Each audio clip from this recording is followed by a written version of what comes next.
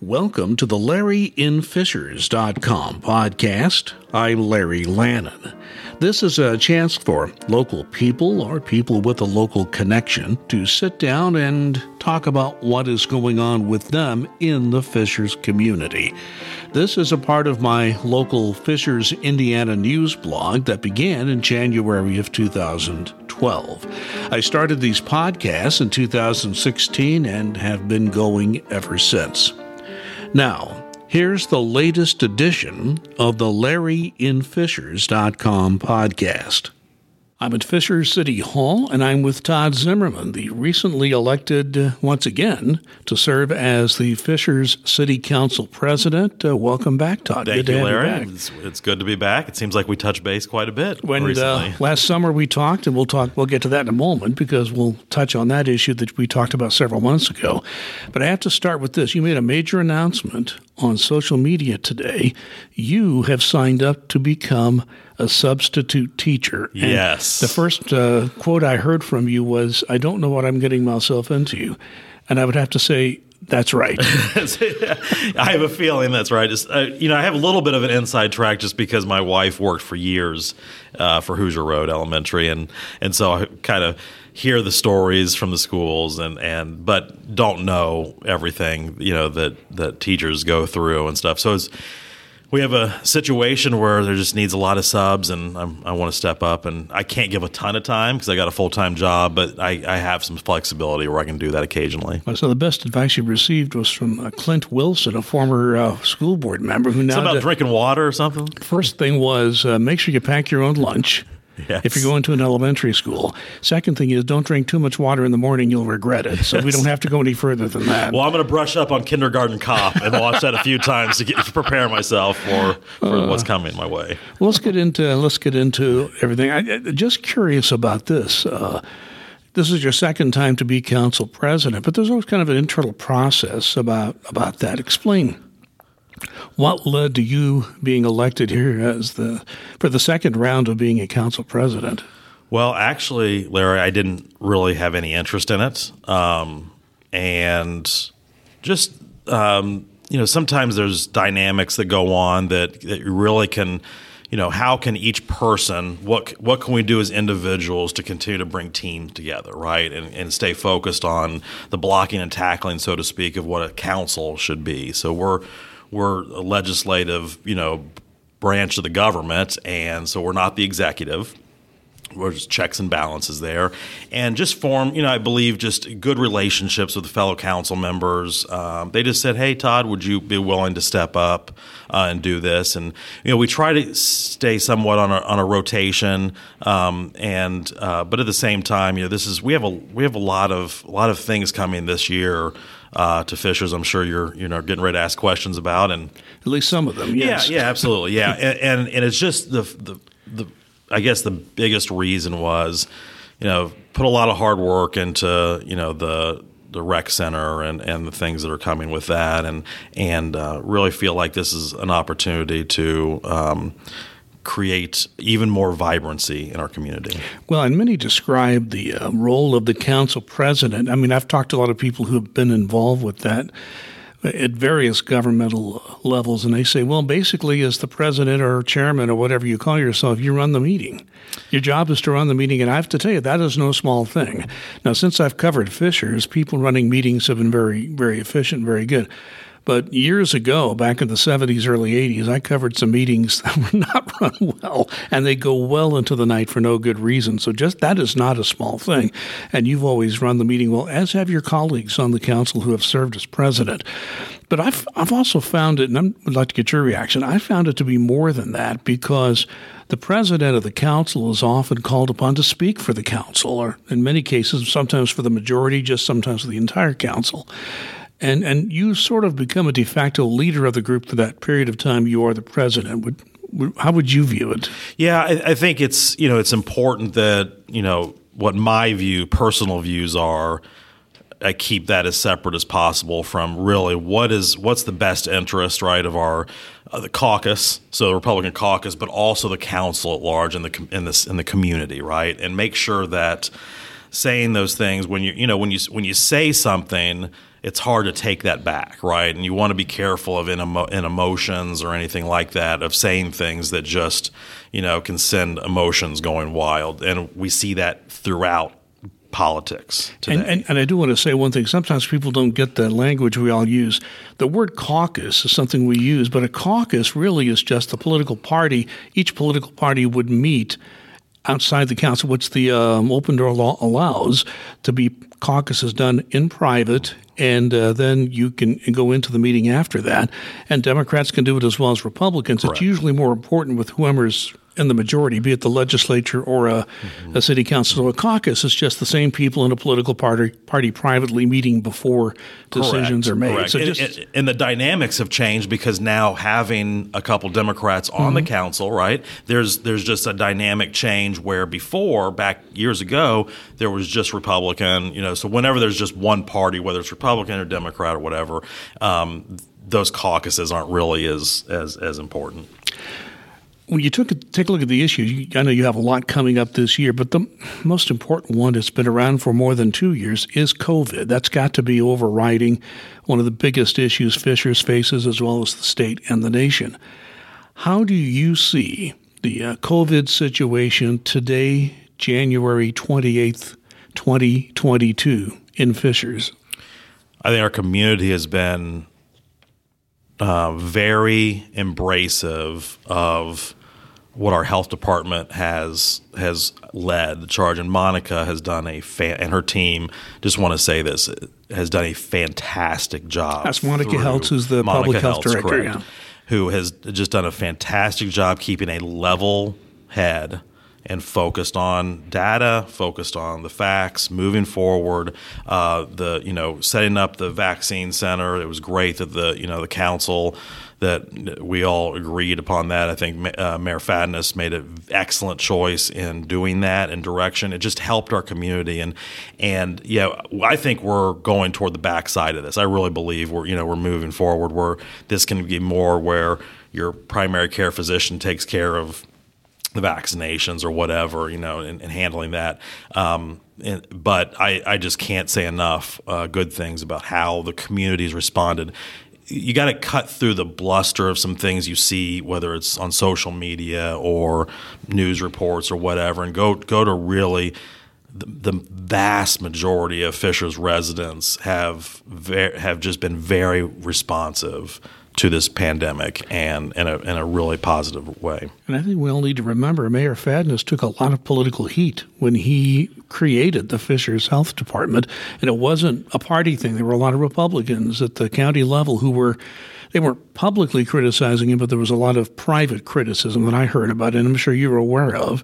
And yet the reason, if you go back and ask him about that, the reason that the Fishers Health Department was initially created was because the mayor could not find any other way to get a testing program started in the early stages of the pandemic. Exactly. I remember speaking with the mayor. I was sick with COVID back then. I didn't know at that time. This was April 2020, or I was early April. I think we were talking about this, late March of 2020, and just he had that idea of the health department.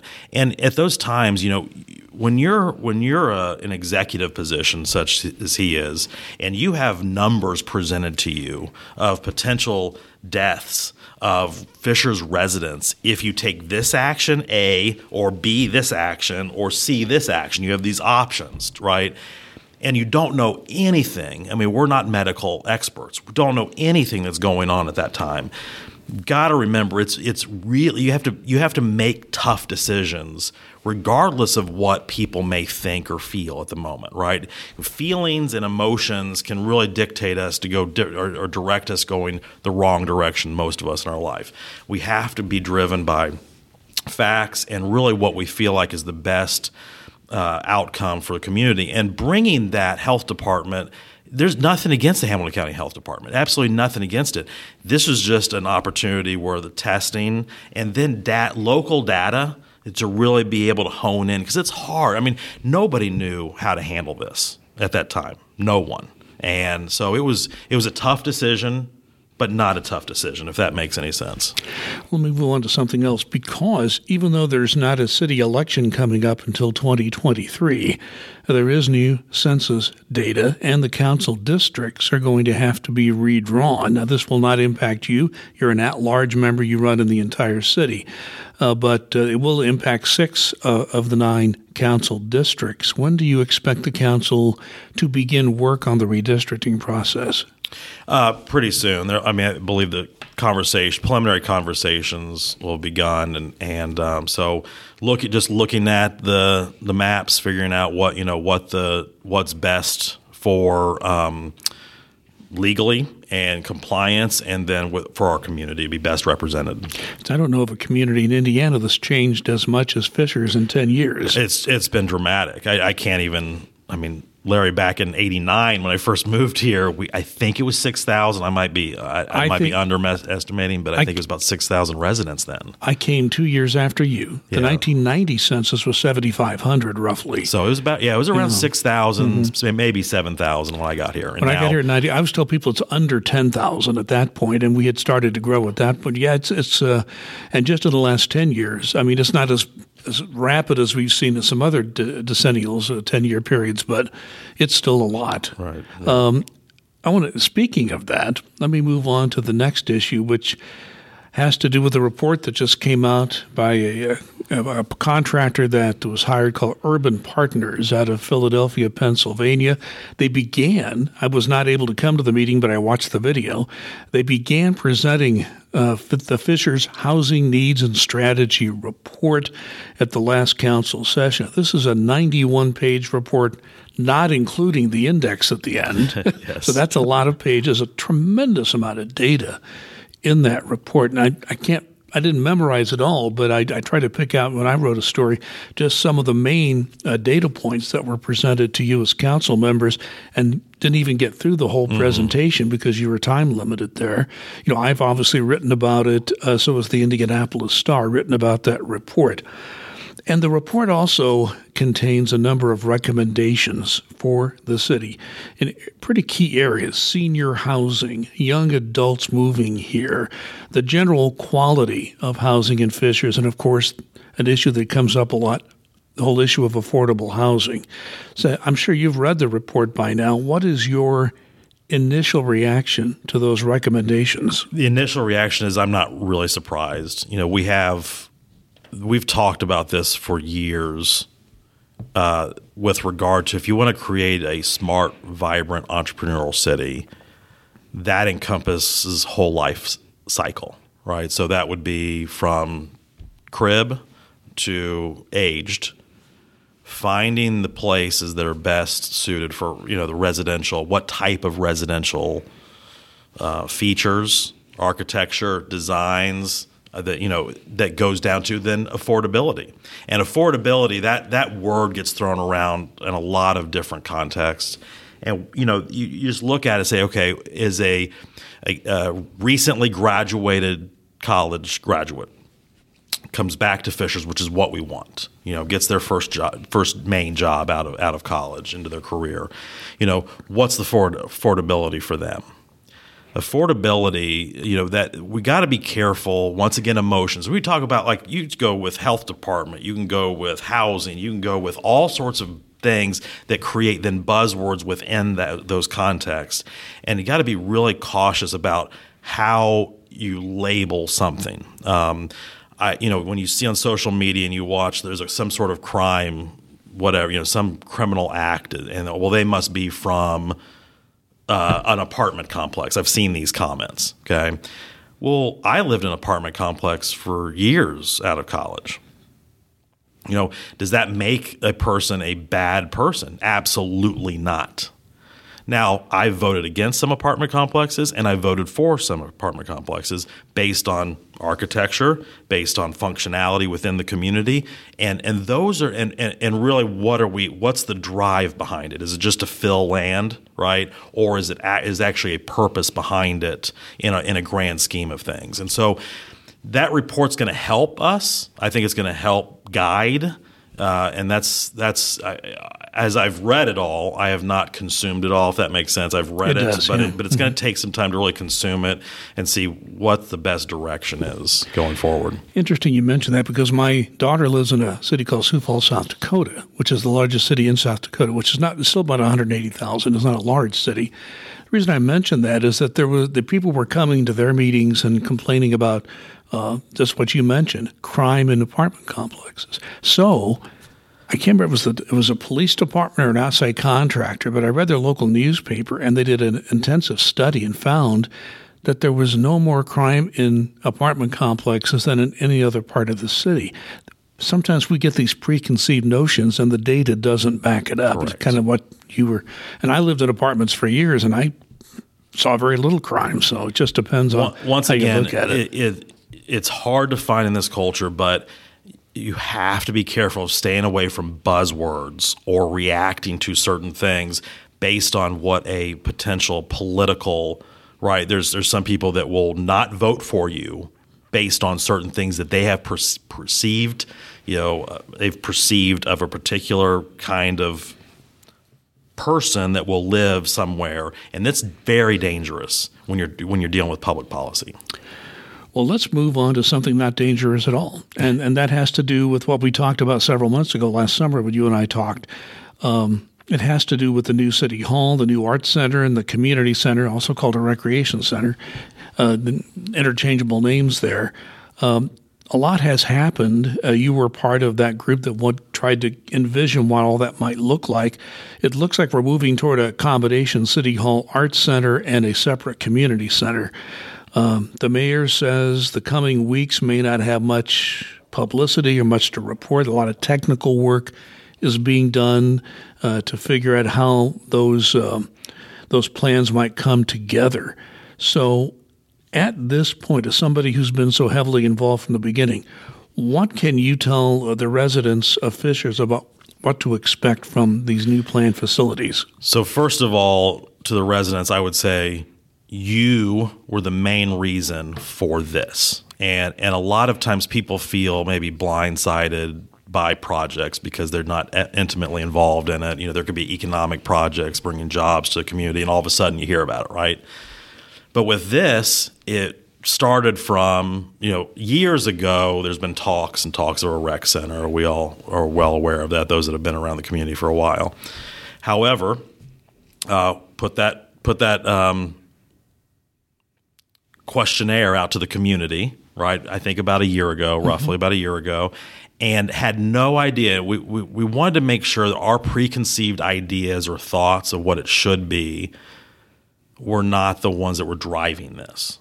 It may drive the initial thoughts of even doing a project like this, but we didn't. We wanted to make sure we weren't just doing something in a silo or in a vacuum.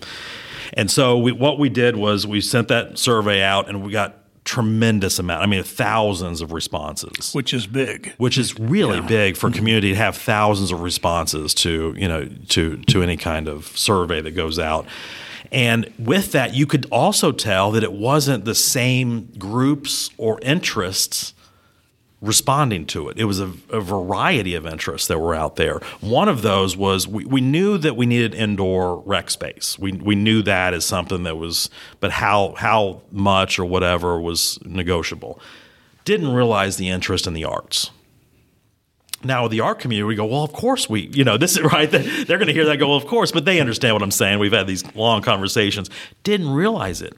And through that, it's been able to form this where instead of having a rec center with an art center in it and just as a shared space, there are two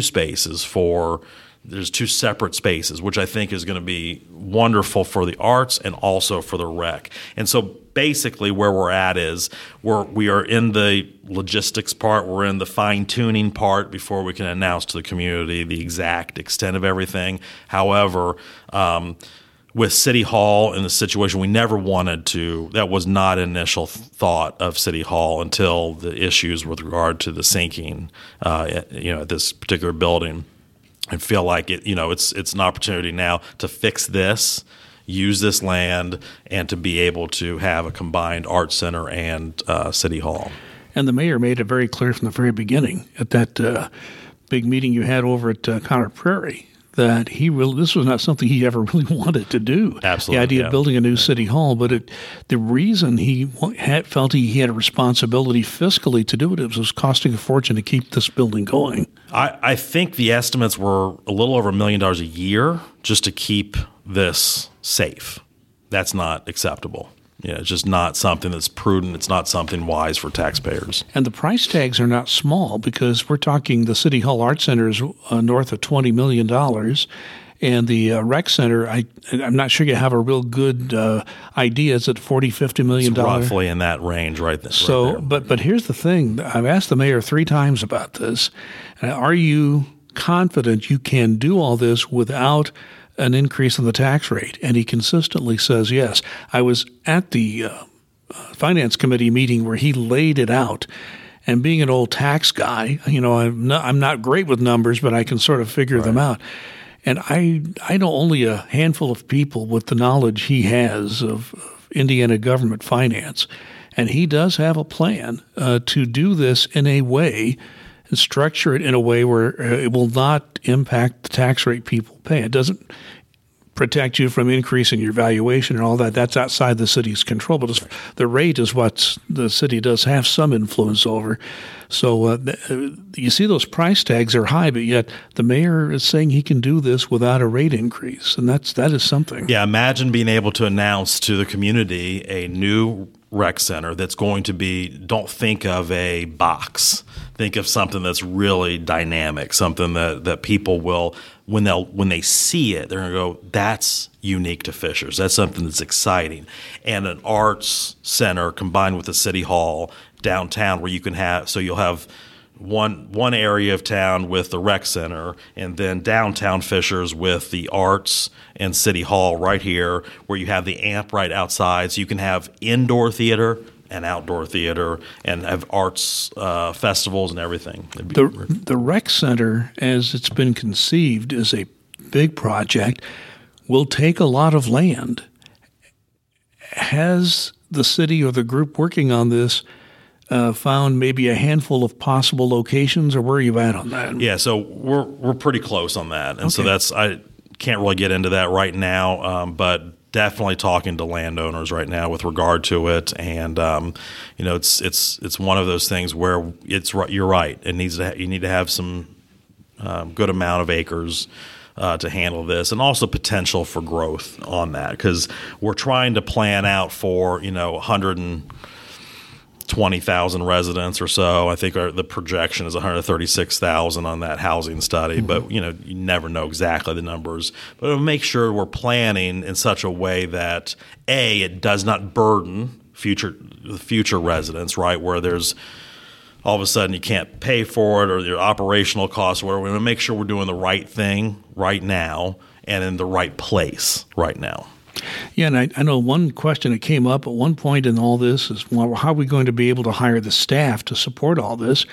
The mayor's answer was, well, particularly with the rec center, maybe even with the arts center, we'll have an opportunity to gain some revenue on that. I mean, there'll be people renting that out who are not doing city projects, and he thinks that would be enough money to underwrite whatever staff is needed. Yeah, there's absolutely that opportunity there. And what's the first and foremost is taking care of our rec needs, especially Mudsock.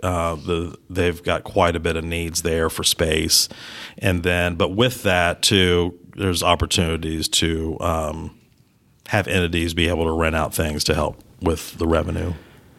Moving on to another subject, I just read a recent well-known business newsletter, and that newsletter says that one of the big growth industries in America in the years ahead will be the life sciences. Now, it listed several metropolitan areas as possible growth areas. Indiana was not on that list, and Indianapolis metro area, they were talking about metro areas, was not on the list, at least not at this time. Now, we do have in Fishers 2 pretty major life science economic development projects already. I think they're under construction as we speak. 2 foreign entities have decided to locate in Fishers. So my question to you is, with all that in mind, is Fishers positioned to grow in the life sciences, even if maybe the Indy metro area may not be? Absolutely. I mean, this is one of those areas that I know very little about personally, and I'm so excited about this. This is transformational for our community. Never would have dreamed of Fishers, Indiana, being a hub for life sciences. And whoever's writing the article, whatever you're referring to, they would probably have no thought of that either.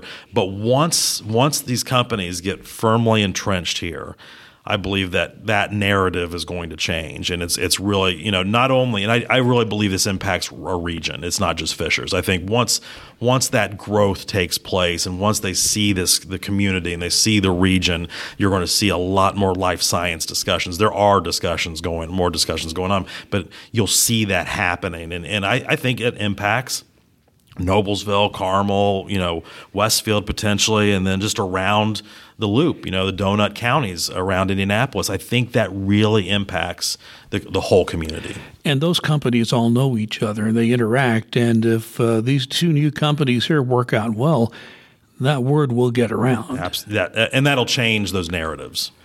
I want to talk about something else because, again, I didn't attend the last council meeting. I was out of town for that.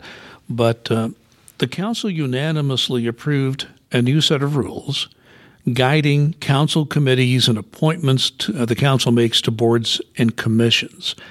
And what I found most striking was Democrat. You got 2 Democrats, 7 Republicans on the council. Democrat Councilor Crystal Newman was a part of that process and the committee that put that together. And she was heartily praised the work that went into the compromise agreement because, I don't know, it says a lot when the council can do something unanimously that's very important, when the Democrats and Republicans are on board with anything. So even though Republicans have a clear majority in the mayor's office here, my question to you is, with that in mind, is it important to come to a bipartisan agreement on major issues such as this committee and appointment system? I think it speaks volumes to our council and to our community. And the importance, as we were all talking, the importance this signals to the community in the environment we're in politically in this country, it was very important. And it's something that, whether someone likes it or not, whether a Republican or Democrat or whatever, right, independent or whatever you want to label somebody, it's important that if they're elected, they need to have a voice for their constituents. And that is something that, whether I like it, whether someone else likes it, doesn't really matter. And so it was vital. And I felt like this was important. This was, it was a step in the right direction for us to continue to make sure that we are representing the right way the almost 100,000 residents of Fishers, and also just being examples to a greater cause. And when this was first proposed and there was an original proposal put out there were some pretty heated discussions going on in the council. And I remember you were one of the people who said, okay, let's calm down. Let's talk about this. Let's see what we can do. And eventually it got done. Yeah. Sometimes the best way to deal with arguments is let's chill for a minute, without a lack of a better term, right? Just relax. This isn't the end of the world. We're going through a lot of things in this world that could be far worse. Let's make sure that when we're making decisions, we're listening to everybody. And then if you then vote, right? Then if you disagree with something, vote your conscience. I'm not asking anybody to compromise their values, their conscience, what they believe in. But I am asking for people to shut their mouths some and just listen, right? And listen. And that starts with me. That doesn't start, this is not at anybody. This starts right here with me. I need to listen more. I want to make sure I'm listening more. Even if I initially disagree with something, I can learn from somebody else. Do you think this new policy toward appointments and commissions that the council makes will lead to more diverse appointees? Yeah, and that's one of those things where I feel like, as I was looking through the list and those that are appointed, I feel like, and this once again, but I'm willing to listen, right? I feel like there is diversity there. And I want to make sure we're not changing for just the sake of what someone looks like or feels like or whatever, that we're just changing that from someone that is really wants to continue to serve and loves doing it and is giving to their community. So we got to be real careful with this. I think there's diversity. However, I'm willing to listen, and that's what I think this is about. We got to be willing to listen, because any of us can have blinders, right? Any of us can have blind spots in our life that we don't see what somebody else sees. I think when Warren Harling, Butch Harling, passed away, and he's a man that I thought the world of and hated to see him go, because so much institutional knowledge was lost when he passed away. Unfortunately, I learned so much talking. Anytime I sat and talked to him, I learned so much about the history of this community. But his replacement is Howard Stevenson, an African-American attorney who served some time on the Hamilton Southeastern School Board, and I've been to a few of those meetings, and he will be the first to admit that he had big shoes to fill, and he's done a very good job so far. He's done a wonderful job, and that, to me, that is exactly, you take someone who unfortunately passed away, who had so much knowledge, like you said, so much knowledge. You don't want to just replace. If he was still here with us, you wouldn't just replace somebody just to replace somebody. But Howard's done a fantastic job. Yeah, there's a lot to learn, but that's with any of us. Anybody that would step in, he's done a fantastic job. He's a great person. That's more important to me. Like, he's just a great human being. And so when you can look at that and look at those sets, the skill sets, and the way you handle people, that's how I would hope that our appointed process takes place, right? We appoint the right people for the right reasons, and everything will work out. Well, those are my questions. I can't ask about everything. Anything you would like to add? Just go back to the first thing what we talked about with subbing at the schools. I just asked people, there's a lot of opinions out there, and there's a lot of stuff that goes around about the schools right now. And I would ask, whatever side you're on or whatever situation, give a few days, right? Just go in and see. That's what I'm doing, right? Just go in and see how you can help and how you can give back to the community. And when you get fired up, whether it's the schools or whether it's whatever's going on in the community, I've always found if you just take a moment, take a deep breath, relax, and go serve somehow in some capacity somewhere, that might help those feelings of like, I feel like I don't have a voice, or I don't have, I can't change things. You can just go volunteer. Yeah, some of my most rewarding experiences, my wife was on the PTO committee, and I think in the elementary level, and I was on the Dad's Club, and we did all kinds of fundraisers, and even though my daughters are adults now, I have great memories of that. And if you want to know what's going on in the schools, talk to teachers and go in the schools. It's amazing what you'll find out. Yeah, just go find out yourself. Todd Zimmerman, always a pleasure to talk to you. Thanks. You, Larry. Yeah, thank you very much. Thanks for listening to the LarryInFishers.com podcast. If you like the podcast, please let others know. You can find it on most platforms where you go for podcasts. Just search using this phrase, Podcasts by Larry Lannan, Lannan. Also, if you listen on a platform such as iTunes, please take a moment, rate and comment on my podcast series. So thanks for listening, and please be safe and be kind.